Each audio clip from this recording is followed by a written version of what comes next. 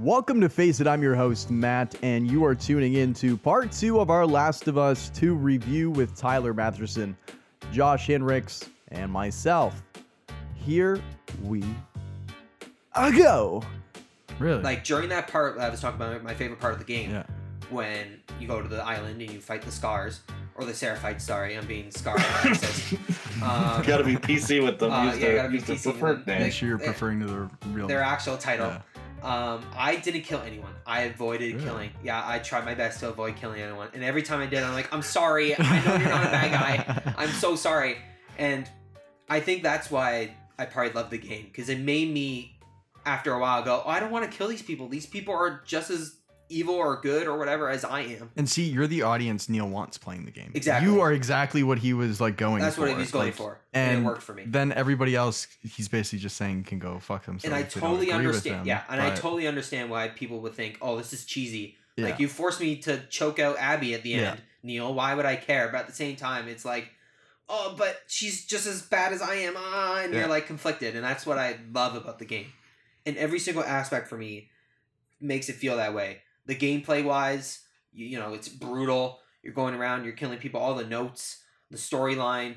Like, everything. That's what I love. My favorite games have almost like a unifying kind of theme or a feature in it that make it almost more cohesive. an That's why I love- overlying image Yeah. of what they're trying to portray. That's why I love, like, God of War. I love that. Like, almost every single part of the game is telling in the arc of the story. Gameplay wise, story wise, cutscene wise. Something even with God of War that I've played through the game like 3 times now, and something I didn't do until this latest playthrough was like read Atreus's journal entries, and it's like a whole other level to the story you're now getting from his perspective. Yeah. And it's hilarious because there's a journal entry, I forget which one, but it's like the last line is, "Father doesn't even read these. I don't know why I write them." Yeah. And it's like so funny because it's like, yeah, I've played through this game 3 times and I've never read these, Atreus, and I'm doing them now. Thank you, Sony Santa Monica, for putting the effort in, knowing that probably 10% of people that play the game are actually going to look at these. My only issue with God of War, my one and only issue. How dare you criticize the game, My one issue is God of War Kratos never basically ever calls his son by his real name and just calls him boy. I throughout love the that. whole No, I game. love boy. I love boy. It's like, Man, distance.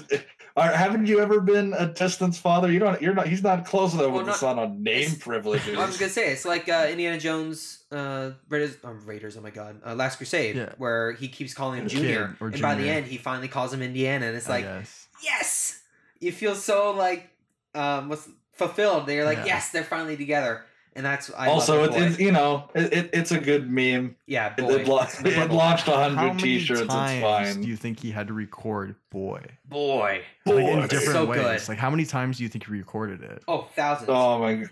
Like, I think about like how many hours of is footage, like of audio of Roger Clark, like Arthur Morgan's voice actor, just doing like horse whistles and like good, so like true. Hey, that's a good boy. Like how many unused lines of that just exist on a Rockstar computer Probably somewhere? so many. All Just right, Roger. gigs upon gigs of audio. All right, Roger. Today just- we're doing the horse sounds. All right, and he goes, "Oh God, not again! This is the second day." Okay, pour me the whiskey. Can you do like a high-pitched whistle and then 2 quicker whistles after that, please? You're gonna need 8 different samples of that. That whistle wasn't quick enough. Honestly, I wouldn't be surprised if they have like whistle people. It's like they auditioned and they're like, "All right, this person sounds like Roger. You're gonna be our whistle guy." Right, or something like that, because I mean that Pay is a expensive. separate person. Yeah, that is expensive getting your guy to do everything. But I mean, it is I mean, Rockstar, so I don't. Going back to Detroit Become Human, the actor that played Connor, he talked about what it was like making the game, and he said it sucked with doing the mocap because you have to like get all 8 directions because you got to know what ways the player's going. So he'd be like, all right, for this scene you got to step forward, and then you got to step back, and then you got to step in every direction, and then you got to step forward, and then you got to step in every direction, and that's how they do the scene. That's awful. And how they have to map it out. Oh my! Oh, that How do you would be even horrible. act? Yeah, because I imagine. Because whenever you're in like an elevator or something, you spin your character around. Yeah. Like imagine him having to do that as emotional scenes happening because we have to make sure the mocap is right for when someone's spinning. That's gonna be so stupid. Like I can imagine that. Oh my god, that'd be horrible. Oh man, I feel like so. I guess we can move on this. Do you guys think the response of the game is warranted? Because I feel like people are getting a little more upset than is necessary. I think Neil is a little bit on his high horse for this game because of the success of The Last of Us and the success of Uncharted. And personally, I do believe that like maybe the audience isn't right for the reasons they think they are. But I agree with the audience saying like this isn't my Last of Us kind of thing. Like where you have that group of people, this like really mob mentality where they used to like literally all these people I would look on their Twitter and be like, I fucking love Neil Gaiman or like whatever, or Neil Druckmann, and it's just like, like Neil Druckmann's the best. He and can I do love nothing Naughty wrong. Dog. He is a And visionary. then you look like 3 months later and it's just like, I fucking hate Neil. He ruined The Last of Us. What the fuck is this? This isn't my Last of Us. I wanted to kill Abby. Why would you make me kill Abby? Why would you do this to me? I didn't want to play the demand person. a rewrite. Yeah. I want a new game. There was a for petition. free. There was a petition like the Game of Thrones one. Yeah. I know. I saw that. Oh man, it's the first game still exists. Like Exactly. you can just play the first one and just pretend there's not a sequel. Yeah. See, for me, with the response to the game, I mean, I think they took a risk, which I appreciate. So I think it's totally valid why people don't like it. But similar to what you said, Matt, I think they're mad for the wrong reasons. Like we're just making fun of. If you're still mad that you didn't get to kill Abby, I honestly think you didn't understand the game. To a certain extent. Yeah, like you didn't get the point You that didn't get Neil the was point. getting across. Now, I if you thought the point was stupid think the and cheesy, point is you got to learn to forgive her, and if you can't do that, then I don't know. I don't know what you did. You lost, It's I guess. almost like he's teaching people a lesson of forgiveness. Forgiveness and seeing things in other people's shoes. Yeah. Empathy. That's almost that's almost more of the message of the game than revenge is bad. And if someone who has never actually wanted to put themselves in someone else's shoes or never thought about it in their life, like being forced to do it is just like, what? I don't want to do this. No. Yeah, I don't like this character. Yeah. You're making me play this? No. Yeah.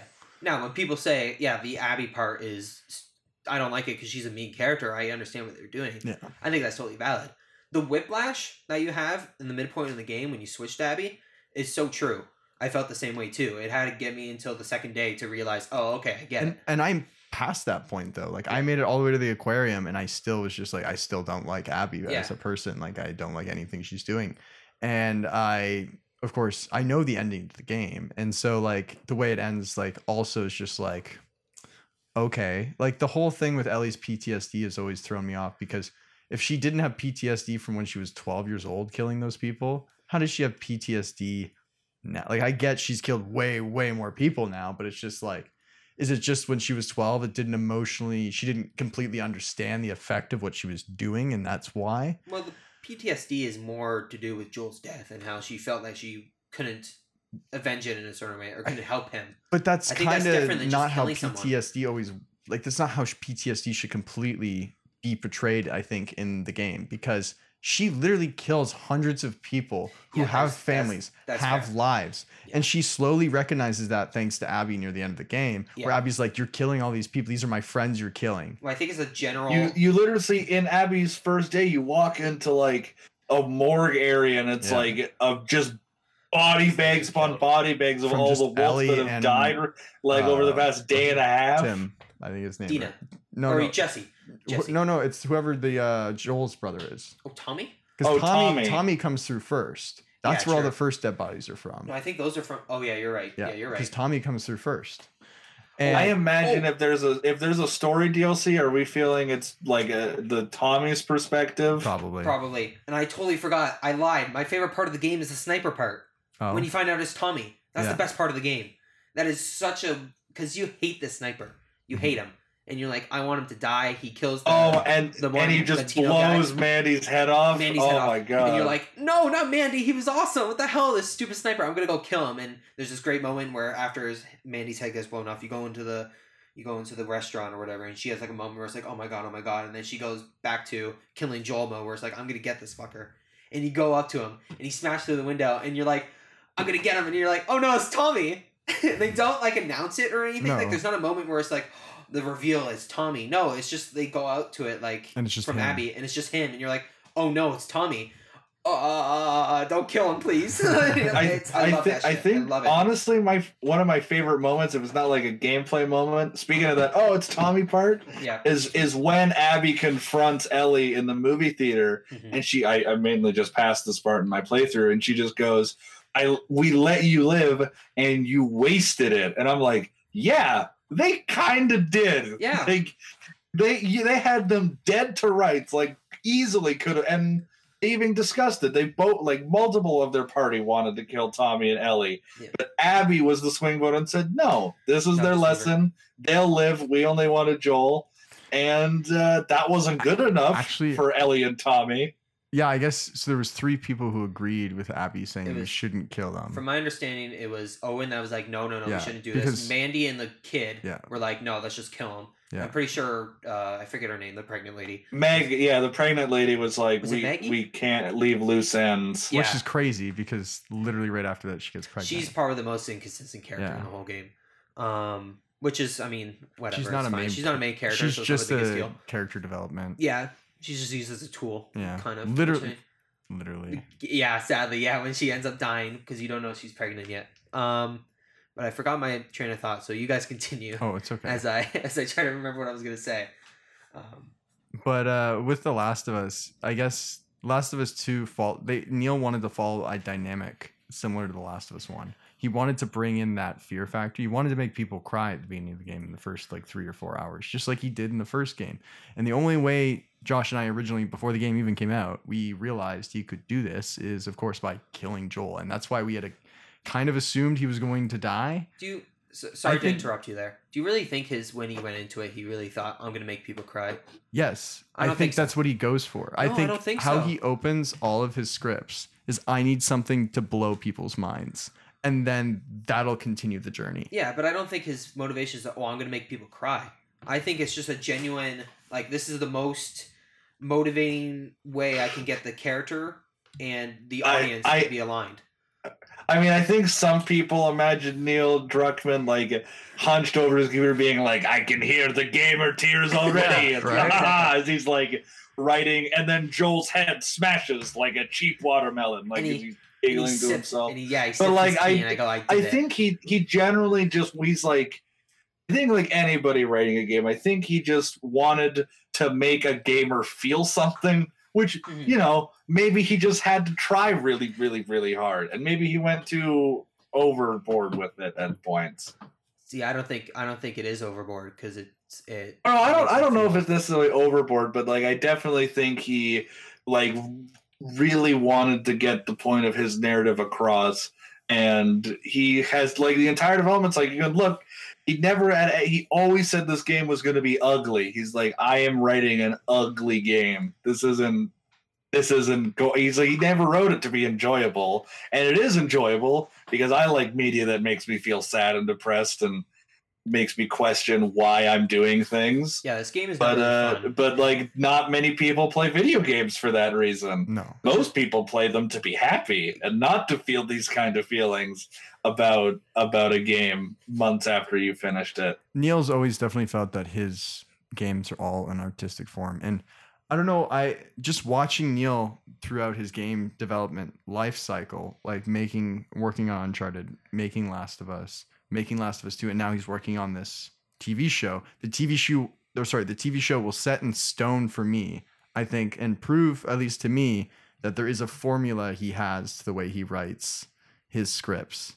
Because if he writes this HBO show, either with or without Ellie and Joel, and has that shock factor at the beginning, it proves to me that he has a formula. Because he wrote in Uncharted 4, there's that shock factor at the beginning. When? You find out he has a brother. It's not really a shock factor. I don't know. That's pretty crazy because you just played through 3 games. It is like a weird thing to reveal 4 games in that Nathan Drake has this brother he's never mentioned up to this point. I see what you mean. I think I'm thinking more like, oh, this is the shocking twist. It's not really a twist, more of, oh, wait, what? Yeah, he likes to just question you. He likes to make you question a situation. And with Joel losing his daughter, it's just like, holy fuck. Like, you just watch the guy lose. I'm not sure if he wrote the first Uncharted game, but whoever wrote the twist that, like Inside Out Nazi zombies were the third act twist deserves like several writing awards. I forget her name off by heart. Her name is Amy Hennig. Yeah. Oh yeah, she's left Naughty Dog at this point, and some people blamed that because that's the reason Last of Us 2 was written bad. And I'm like, she wasn't involved in the first one. I don't think. So from my understanding, it was Amy Hennig for the first one. Then I'm pretty sure it was Amy Hennig, some other guy, and then Neil for number 2. Yeah. Then they did 3, where it was just Amy Hennig. She left. Then Neil was Last of Us. Yeah. Then Neil was Uncharted 4. Then Neil over and over Neil again. But yeah, there's that's weird formula. Because I think I like Uncharted 3 story the least. I agree. There's a first one is worse. Naughty Dog has this issue where I agree first one's the worst because you have to go back to the island and that drags on, but that's because of budgeting reasons. It's the worst. Fair. If the story's not like the story's good, it's the budget that they had that made the game shitty. But is it though? By the end, when what's his name dies, you're like, okay, cool.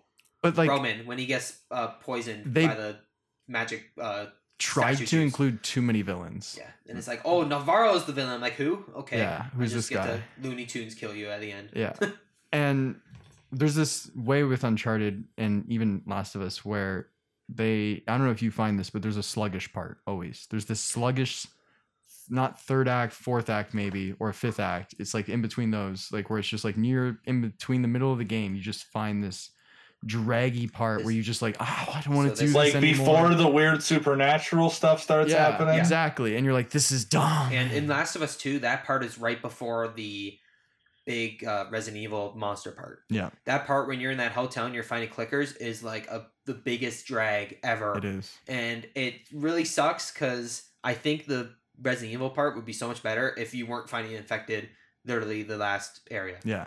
And it feels like, oh no, more infected. Now it just feels like, oh, now I have to do this. Now more infected, but in a hospital. Yeah, and it's like, oh great. But then the monster comes. And you're like, oh sweet. But I feel like it would have been so much better if they somehow didn't have the clickers there. Yeah, they somehow changed up that one pacing. That's the biggest issue I have with the game. It's like a good example of when they do it is in Ellie's Day 3, where there's no infected on the boat, and then you fight a random, like, super infected boss from the first game. I'm forgetting the name of it. The bloater.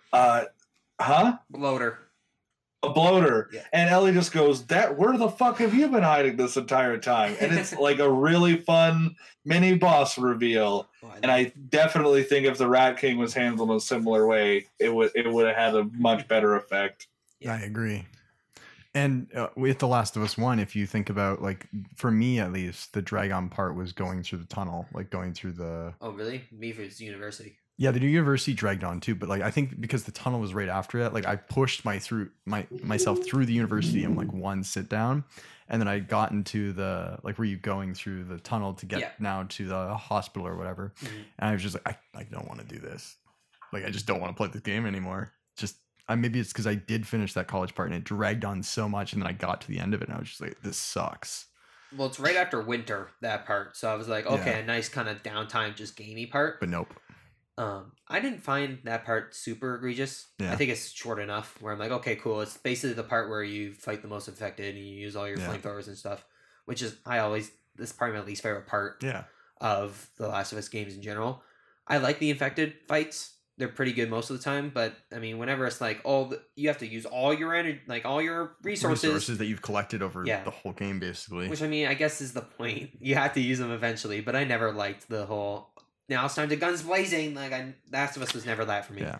It's not Resident I do think a thing The Last of Us 2 does really well, speaking on that, like, use all your ammo, it does a really good job where it's like, there's 8 pistol bullets in this room, and you'll need about 8 pistol bullets to kill the 3 clickers in here. Yeah. So it's like, you will only give you what you need, and you better learn to use what we give you. And it really hits you into a survivalist mindset, you know, kind of without holding your hand like some other games do.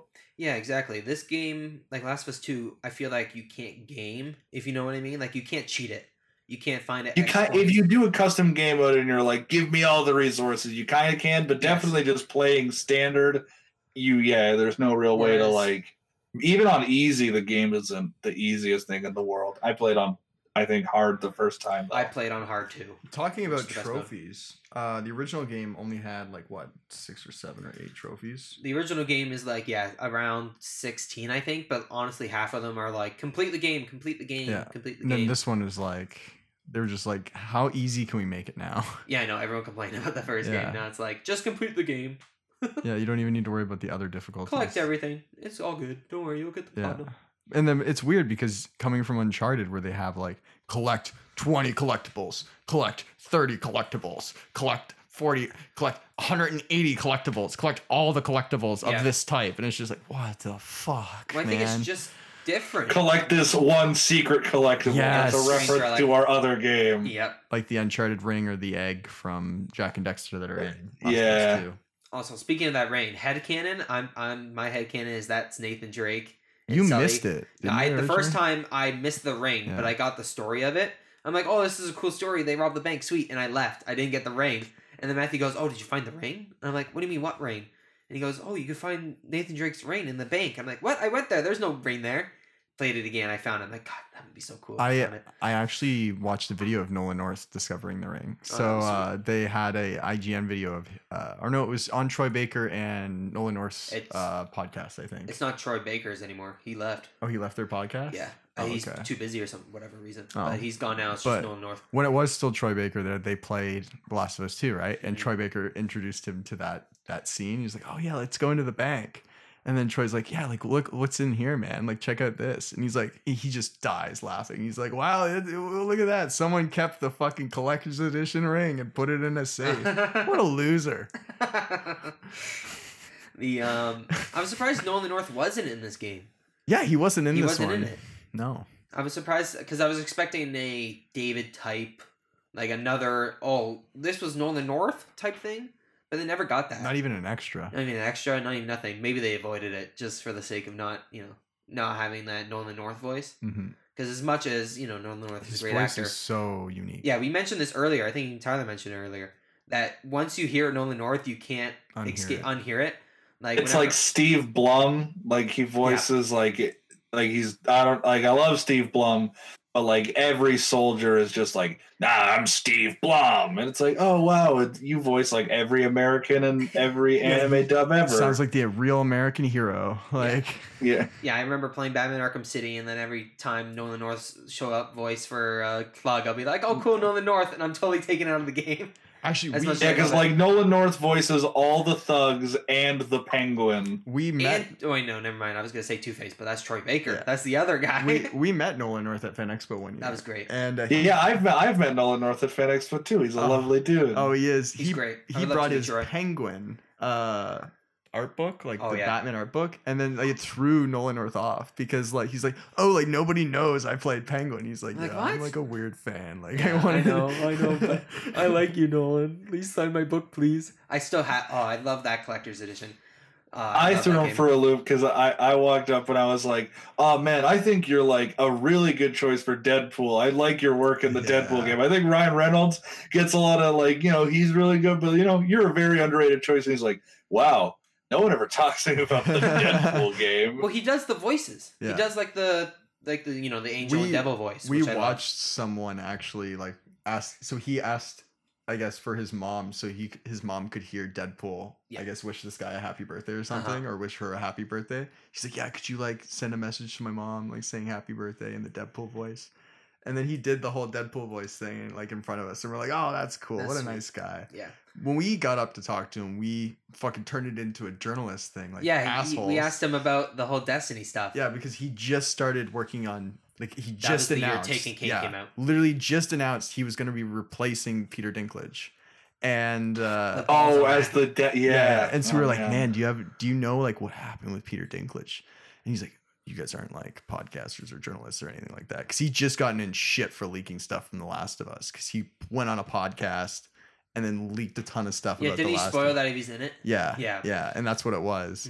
And so he was really risky. He was just like, yeah, like you guys aren't like any like news outlet or anything. So if I tell you anything, you Yeah. won't like spoil anything. And we're like, no, like it's cool. It's like, yeah, like Peter Dinklage just got really busy kind of thing. And then, you know, they just said, see ya. Yeah. They were just like, you know, it got to a point where they were scheduling stuff with him and he would just not show up, I guess. Or like Yeah, not just show. not It was just, there. he was just busy.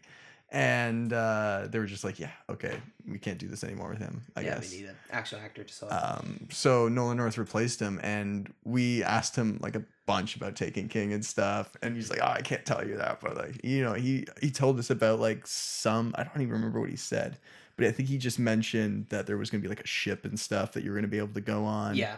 All I remember is Yeah. the stuff we talked about with Peter Dinklage. Yeah. Because that's I was like, oh, I want to find out the beef. But The ball's on you, man. I would never ask that question, but But you I straight did. up went You up straight up and asked him, asked him the and he beef. was so cool about it. Love you, Because- Nolan. Yeah, love you too, man. Nolan, you're the best. You're the best, Nolan. No, anything else He's you want coming to to a talk? podcast. Yeah. Thanks you, Nolan, for listening. I know if you you are. ever listen. Anyways, I don't know. Well, I think we're getting to the point now where we should call up our closures. what was I gonna say? Yeah, closures. The end of the game, maybe. Yeah. How did you feel by the end? I felt definitely that Neil got what he wanted across, but did I agree with the message he was trying to portray and the way he was doing it? No. And that's what made me stop playing the game in the first place. Maybe I'll go back tonight and try it again. But I just, because while playing the game, because I was literally playing the game straight through. Like I never stopped, and I had found every single collectible. I was being so fucking OCD. I was like, I'm going to do this all at once. I'm going to platinum the game in one playthrough. And then I realized halfway through the game, I can't master all the guns in one playthrough. And I was like, oh, wait, now I got to play through this game again. And then I realized, oh, God, maybe I won't be able to get the guns until this part again. Now I got to upgrade these guns at this part. And it's just like, oh, no. That's what you had to do in the first game. So you got to Thank God play they fixed through. I was just scared that I was gonna have to play through the game again. Yeah, luckily in New Game Plus you get all your weapons Yeah. at the start and all your holsters and whatnot. Now, honestly, though, a second playthrough does work a bit better pacing wise. Does it? Yeah, Knowing it does. what's The coming. like knowing the entire plot of the game and going through again, like it is a little bit nicer. It makes a whiplash less of a whiplash. And I think because I had been playing it so like Methodically. in one go, like I was relating to Ellie as a character. It was like a movie for me, you know, like everything was happening at once. And then when I got to that point where like the fucking shit happens in the theater, Mhm. I was just, I hate her so much, because it's just like I'd been spending like 20 hours with these characters nonstop, engaged with them, and you know, like there's just a point where you just feel so annoyed with the way Abby talks sometimes. And like Josh was saying at the beginning, like, oh, you know, fuck that guy, like, you know, like whatever, he's dead, like, okay, like, and it's just like, wow, okay, you're like really mean, like I don't want to, like, what? Yeah, why are This you so isn't mean? I don't want to play as you. Fun, like it's fun because you can mow down people, but then at the same time there was like guns that you could get with her that you couldn't get with Ellie, and then that kind of annoyed me because there was like, I liked the double barrel shotgun, and then like that wasn't something that was really on Ellie, right? So I think a feature I enjoy, like just a change between the two, like Ellie, you have your pocket knife, but as Abby, you have to make shivs like in the first game. And I was when they brought that back, I was like, oh, you got to collect this to make shivs, and I'm like, oh fuck, I did not miss this. Yeah, Matt said the same thing. I'm like, thank God you don't have to make shivs, and then I was ahead of him when you had to figure out you made shivs. I'm like, oh no. So like the whole thing with the shivs that pisses me off is like if she's so coherently in the military or like Wolves She just group. snap necks. Why don't they have a Bowie knife? Exactly. Why the fuck do you not have a knife? It's true. It's like part of like military code. You're supposed to have like a knife on your boot at all fucking times, man. I don't know. Maybe they don't have enough knives. Okay. I don't know. But they can get some for the fucking kitchen. Like you got a butter knife for your fucking shit there. And then the whole PS Vita placement. Fuck that shit, man. Fucking stupid as shit placement. It's just like, oh, I'm playing the PS Vita. Oh, you killed me. Oh, like, oh, wow. Just for including that Vita, Sony gave them like an extra $80 million for budgeting. I guarantee it. And you know, they're like, we will put a PS Vita in this game, Sony. I don't swear even to know God. if The Last of Us 2 supports PS Vita remote play. No, I doubt it. But I bet you it was like, Neil, I don't know how we feel about real question though. What is the percentage of people that had no fucking idea what she was playing? Like, how many people were like, "Oh, that's a PSP"? Yeah, probably. That's Probably exactly what they were thinking. Yeah, exactly. And then they realized, wait, a Vita. What the fuck is that? A Vita? Is it made up I didn't just know for you this could game? play Hotline Miami on the PSP. That was cool though that you had Hotline Miami in there though. I'm a Yeah. fucking diehard Hotline Miami fan. Speaking of Hotline Miami, with him being in with Jacket being in the Fall Guys, I'm like, man, I'm never gonna get fucking 10 crowns. It's like 10 wins or whatever. And I'm like, I just want Jacket. Fall Guys, it is people are going to hurt friendships over that game, and I'm excited to see it. I won a race today. I felt so good. I won a seesaw race. Like it was just like it just happened. I was playing with my friend and she was behind me, and then like it was the mob was behind me, and I just somehow got ahead, and I was just like blah, blah, blah, blah, blah, and it was just like all the platforms aren't moving because I'm the only one on the seesaw. So it's just like I just fucking yeeted across all of them, and I was just at the end, and I look at my like everybody behind me, and they're like all the way at the like this second checkpoint. I'm like, how did I just do this? I've never done This sounds before. similar. I had a friend who was super into PUBG, and he got his like first chicken dinner, and he was like, I felt amazing. And I'm like, I never got into like PUBG or Fortnite. I haven't gotten the Fall Guys yet. And I'm like, does winning feel that good? And he was like, you feel like you're on top of the goddamn world. And it seems like Fall Guys is very similar to just winning it is the highest adrenaline rush you can achieve. Right. And I think Fall Guys definitely, I don't know, it's just a change of flow right now. Like I'm so done with shooters right now personally. I don't know what it is. I think that's what everyone's feeling like. Yeah. It's like every game's a battle royale. That's why Ghost of Tsushima was such a relief to me. Just hacking stuff with the sword, so much simpler. I don't need a gun. People are really wanting like something else until next gen, I think, of course. Then you get your sequels to whatever. But it's like we need something else to play other than Warzone and Fortnite and all these battle royales that are the same or have a battle pass. Just give me something different. It's like, oh, cool, Wipeout, but with little bean boys. Okay, and it's cool. free, and the battle pass is free, and the microtransactions currency is also a currency you can earn in the game. Oh, cool. And then the actual currency that is worth shit, you actually have to work your ass off to get. Okay. Oh, that hasn't been a thing in like since fucking Halo 3. Halo 3 and like Modern Warfare 2. Yeah, like where you had to work your ass off to get those fucking gold camos. Yeah, God. It took forever. And now in Call of Duty they have like 60 camos after gold now. Yeah, the store place is like, oh look, you have buy the camo here. They even have it where like so you can get your gold on the gun, right? Mm-hmm. And then you can get your diamond on if you get all the guns on that class gold. Yeah. So if you get all the snipers gold, then you get a diamond sniper. But then if you get all the guns gold and diamond, then you get a black hole skin. Mm-hmm. And then if you get the black hole skin and you go on your favorite weapon and you level up the black hole skin, you can change its color. Mm-hmm. Come on, that's way too much. Like it's a little extra. It's a bit too much. It's Fall Guys has a wonderful simplicity to it, which hasn't been felt, at least for me, for a little bit. Unlike The Last of Us, which is just like this complex, super complex game that rides. I guess going back to closures about The Last of Us Part 2, I enjoyed my time playing it. I think the gameplay is really, really fun, like 80% of the time. And I definitely respect it for trying to do what it sought out to do. And I think for the most part, it succeeds. And I also got to just give Neil credit that like he didn't write something for everyone. He wrote something he wanted to, and he seemingly does not care whether people enjoy it or not, just the fact that it is made.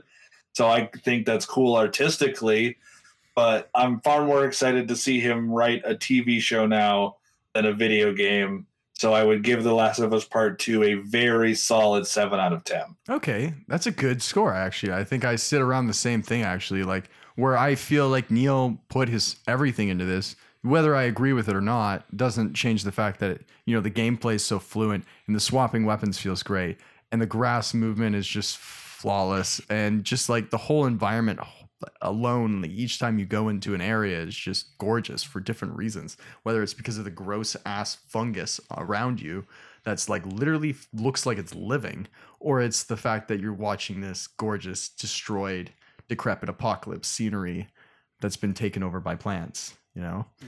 And maybe the story for me it fell flat in some ways, but I still love Ellie as a character, and it still made me love Ellie more as a character for her development in the, I guess, game. And so I sit around like, yeah, I guess a 7 out of 10 is kind of where I'm sitting at too. It's not like I didn't enjoy what I played to the point I played at, but then once it hit that point, I was just like, I can't. I'm sorry, Neil. I love you and I love everything else you've done, but to that point, it was just like, I understand what you're doing, but I don't feel comfortable playing with, like, I've always been that guy in video games like GTA where I have to drive like with the law.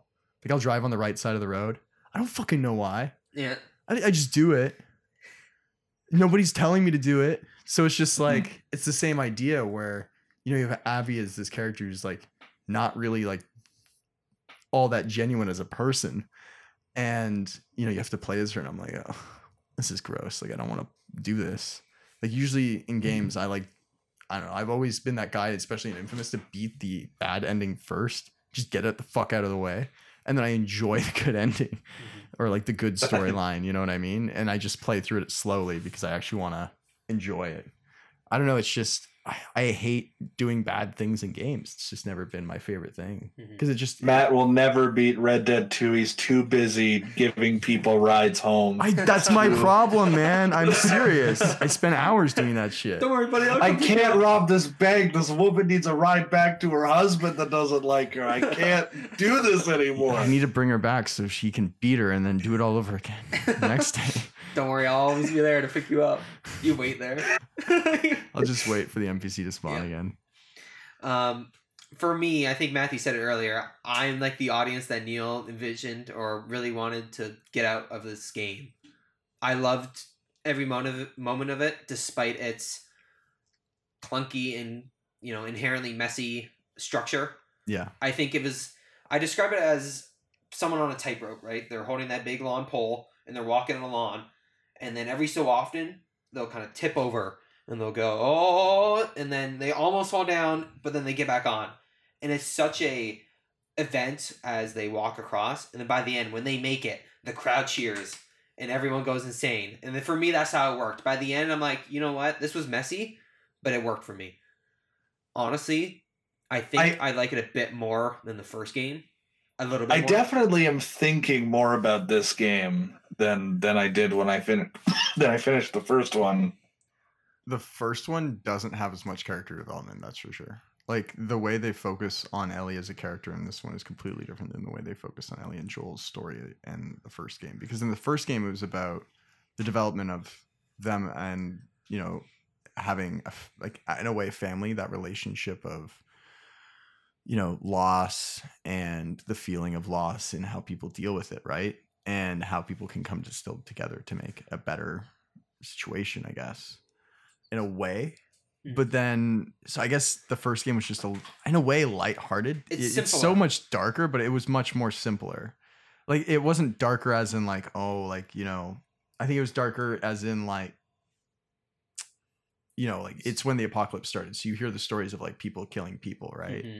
For like fucked up reasons. But it's like you're to the point now in The Last of Us 2 where it's like The Walking Dead in season 5 where it's just like they're chopping up zombies like it's fucking nothing. Yeah, they're more focused on the people as the threat. Mm-hmm. And that's kind of what it is in Last of Us 2 where it's like the infected are there, but I don't think the humans ever completely see them as a full-on threat anymore as much as they did in the first game. Like in the first game, the characters are like, holy fuck, these things are terrifying, and they don't completely understand them yet.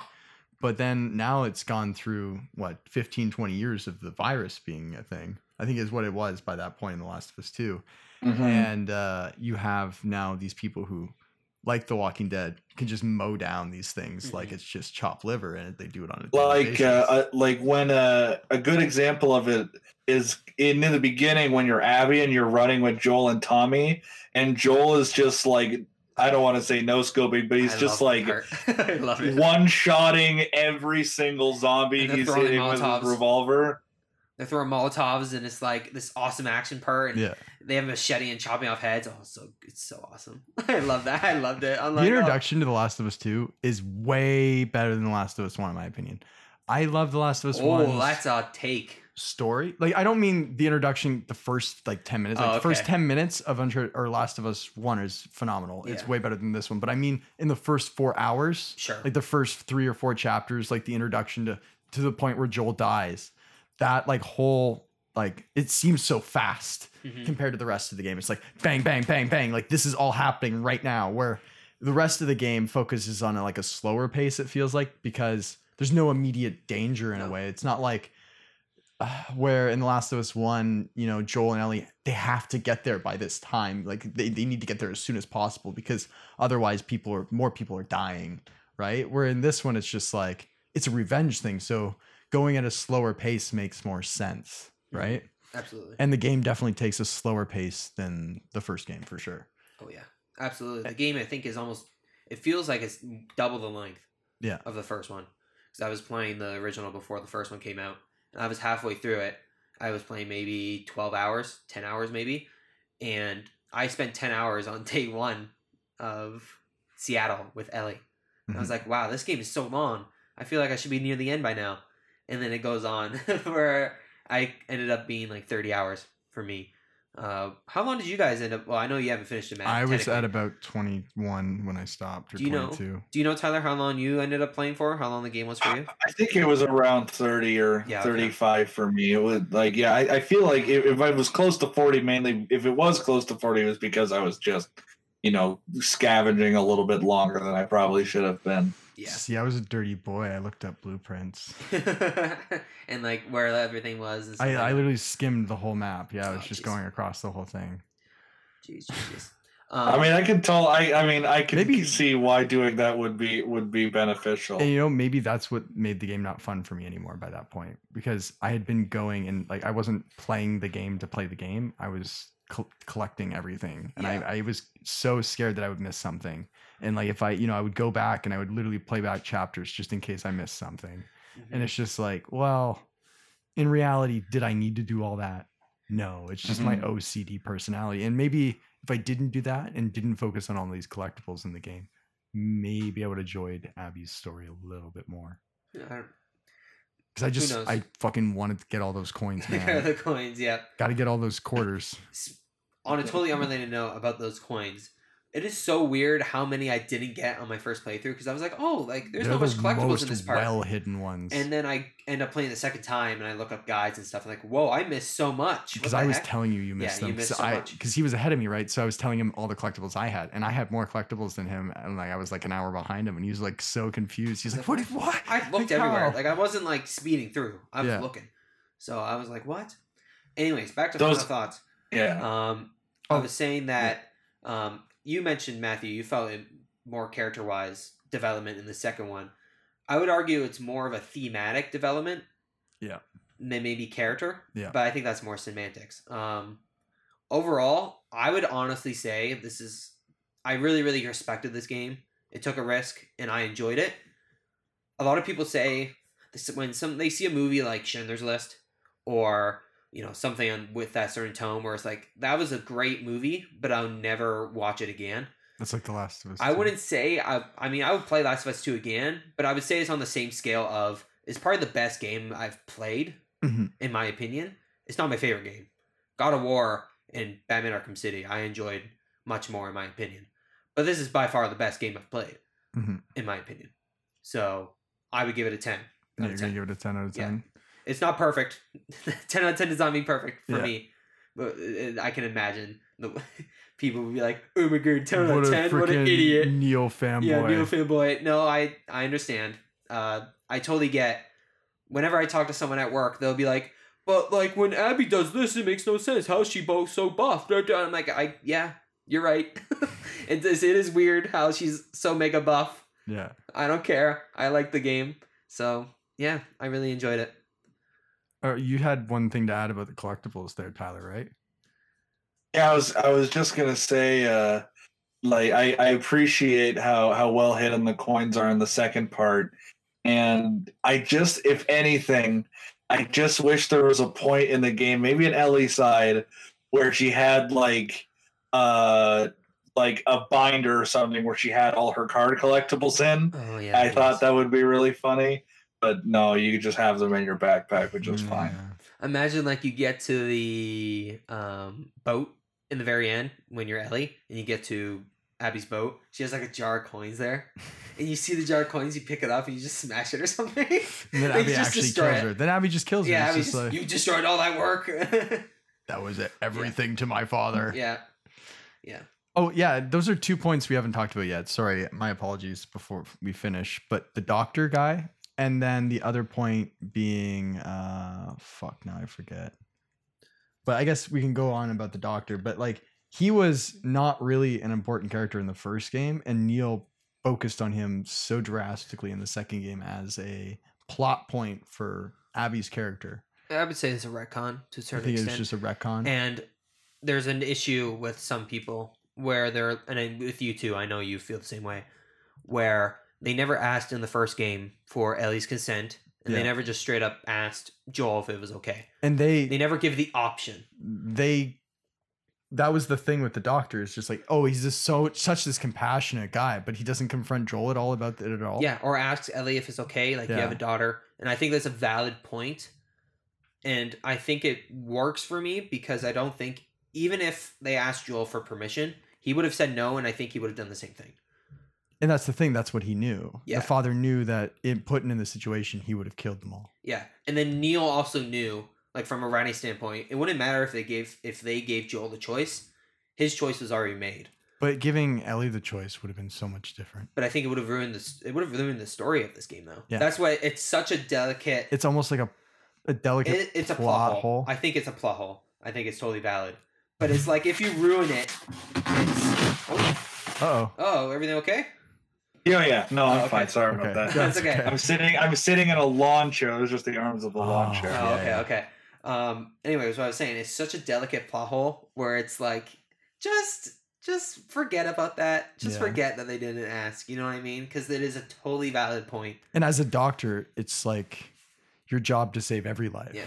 And they don't establish like they're in a rush or something. I think they would have been different if they maybe established, oh, we need to do this now for whatever reason. They don't really. No, like maybe if it was that like Abby's mom was infected on the verge of like turning, and then it's just like we need to do this now because then we can make the cure for Abby's mom, and like then that would mean I don't know, like I guess that would have felt like, you know, Joel doing what he did would be even worse, or just save because of the drowning or something. Like there was a limited amount of time they could do it before she dies or something. Like something. But consist to make it so the decisions as rushed as it is, and as rushed as it is, you know, it has reason behind it, but they never give that reason. No, and I think it's literally just because of the fact that Joel would have made the choice at the end of the first game either way. It's a choice. I don't know. It doesn't bug me. I give the game the benefit of the doubt, where I go, okay, yeah, that's a totally valid that's a totally valid reason, but I don't care.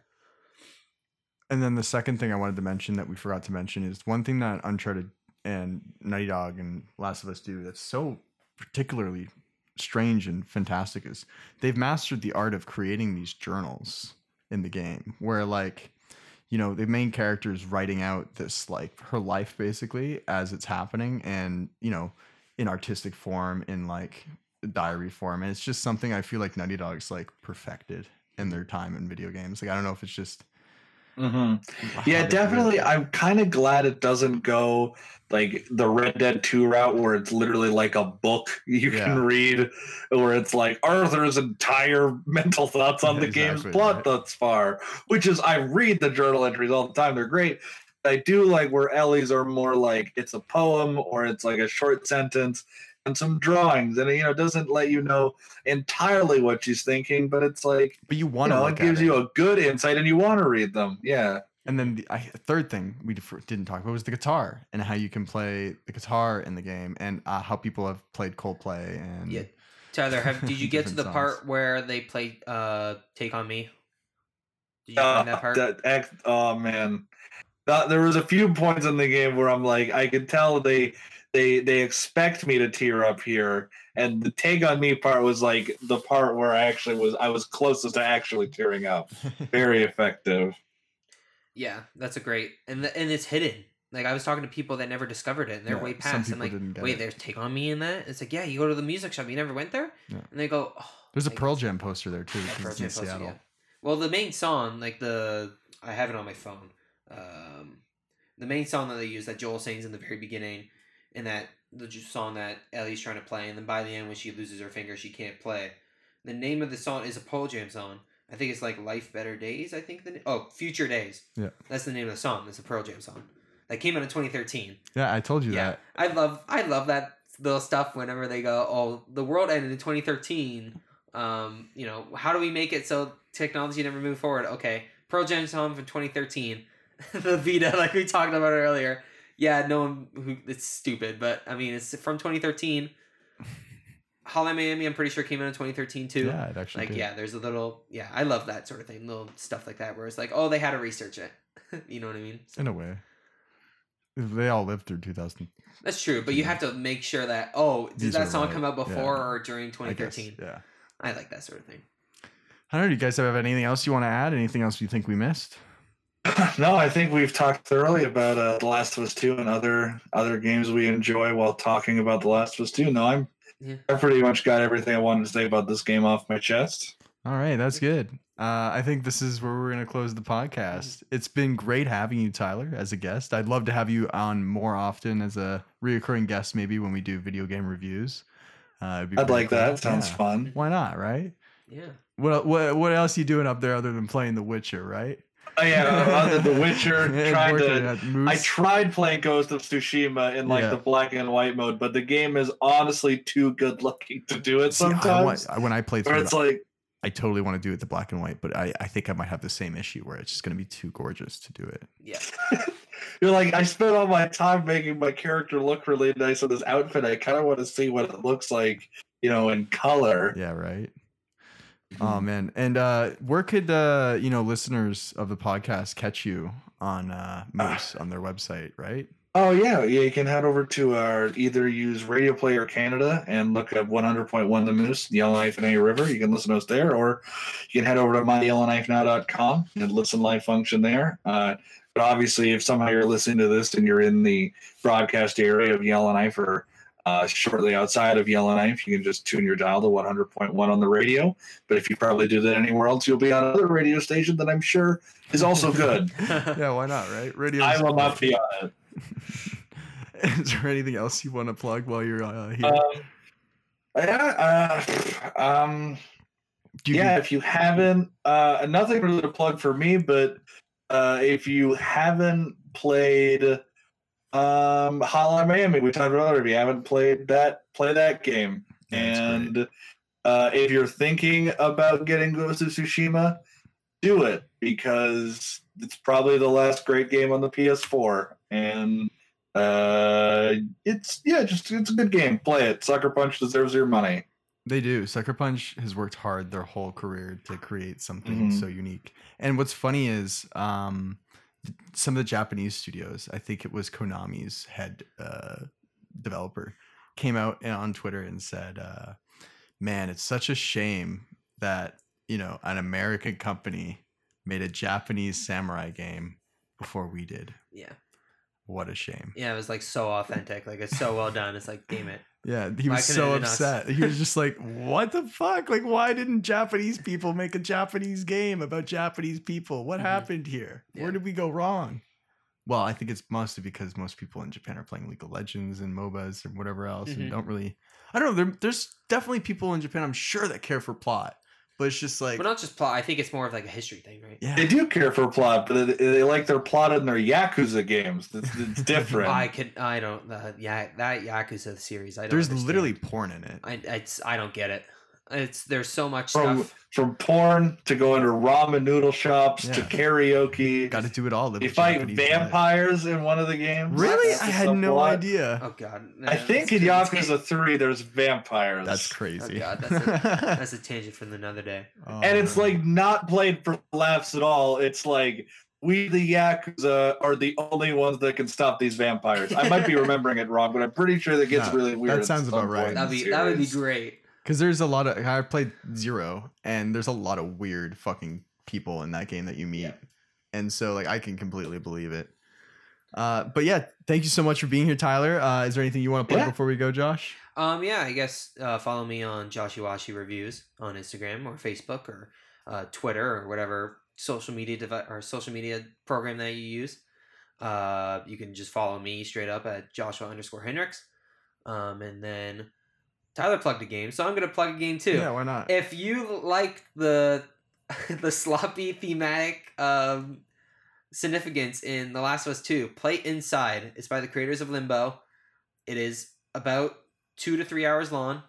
You won't understand what it means, but if you go research it or play it over again, you might understand it a bit more or really hate it because nothing happens except for the end. But it's good. Second tinier plug, reminding me of something from Inside. Second tinier plug. If you have a Nintendo Switch, get Carrion. It's like the first really, really fun third-party game to be on the Switch. Yeah, I think I have very, very worth getting. It's with you play as 3 different characters, if I'm correct, right? Or no, it's like, I know it's it's similar to Inside, right?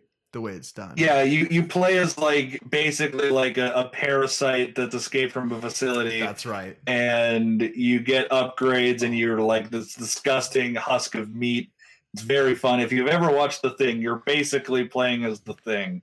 Sweet. And it's Devolver, so it's very, very graphically violent while being pixelated. So nice. Lots of fun. Speaking of Devolver, if we're gonna plug games, I'll plug Fall Guys, because who's not playing that right now? And I don't know if you've heard about this, Tyler, but there is a bidding war going on Twitter for a skin in the game. And last I checked, it was at $325,000 by Mr. Beast. So what is the skin? So it's just so they can put their own skin in the game, and it's for charity. So whoever pays up, the money's all going to charity. But KFC, Wendy's has put their money into this.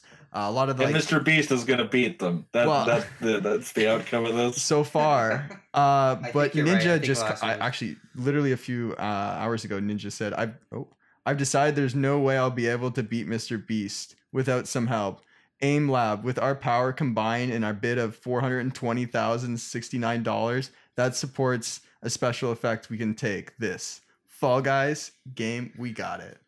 So now it's I don't want fucking 11 skin. It's straight up like a it's democracy shit. Like Ninja's teaming up with other people to put money together to make. No, they made a combined skin to beat Mr. Beast. Yeah, so they made Mr. a combined Beast skin. Like 500K. So they had AimLab had their own skin and Ninja had his own skin. And so one of the concept artists at AimLab has now made an AimLab Ninja skin. Oh my god. So it's Ninja's bandana with the ninja hair, but it's just like AimLab looking weird dots all over him with the AimLab symbol. I think what will end up happening, whoever wins it, get their skin, but I think, Ninja and stuff like that will end up getting some. You know what I mean? You think eventually. So? Yeah, I think so. It's a nice, nice competition now where people can go Mr. Beast, go Ninja. I was going to say Mr. Ninja for a second. Go Mr. Ninja. Or whatever. And then I think that what I love so much about it is that these devs are literally 24 years old. They're all our age. Yeah. And they're all living in their fucking mom's apartments and their fucking studio apartments. Yeah, their Twitter is great. But their Twitter is amazing. It's like, what's your plan for reaching 100K followers? I don't know. We have none. I'm serious. We don't have any. Suggest some plans. It's great. One of their plans was to get rid of Yellow Team. So when they hit 1 million subscribers or followers on Twitter, they said they would delete Yellow Team, Tyler. Just get rid of, so there'll be no more Yellow Team. Yeah, because everyone's complaining about it. Yeah. So yeah, there's team games where there's a blue, red, or yellow, and what ends up happening is everyone gains up on Yellow Team and they always lose. So what happens is whenever you're Yellow Team, you end up leaving. So now God, this is like Pokemon Go with the teams all over again. Yeah. They realistically mean nothing, but they mean everything. What's funny is in Pokemon Go, it was the Yellow Team too that everyone hated on. Yeah, which I was on Team Spark. Yeah, Yellow Team sucked. Go Red. But yeah, I guess we're finishing the podcast here. Thanks guys for coming, and I guess follow us on Instagram. Face It on Instagram. You can listen to us on Spotify, SoundCloud, Apple, wherever you get your podcast fix. Bleh. This has been Face It, and I'm your host Matt, and this has been Josh and Tyler. If you guys don't want to say bye or some sort of sayonara before we go. Bye. Thanks for listening. Thank you for listening, and watch yourself if you're driving. Be careful. Yeah, don't drive and listen too intensely. I used to do that. Yeah. It's a real thing. All right. Well, have a good one, everyone. And if you're driving, stay safe. And yeah, this has been Face It. And bye.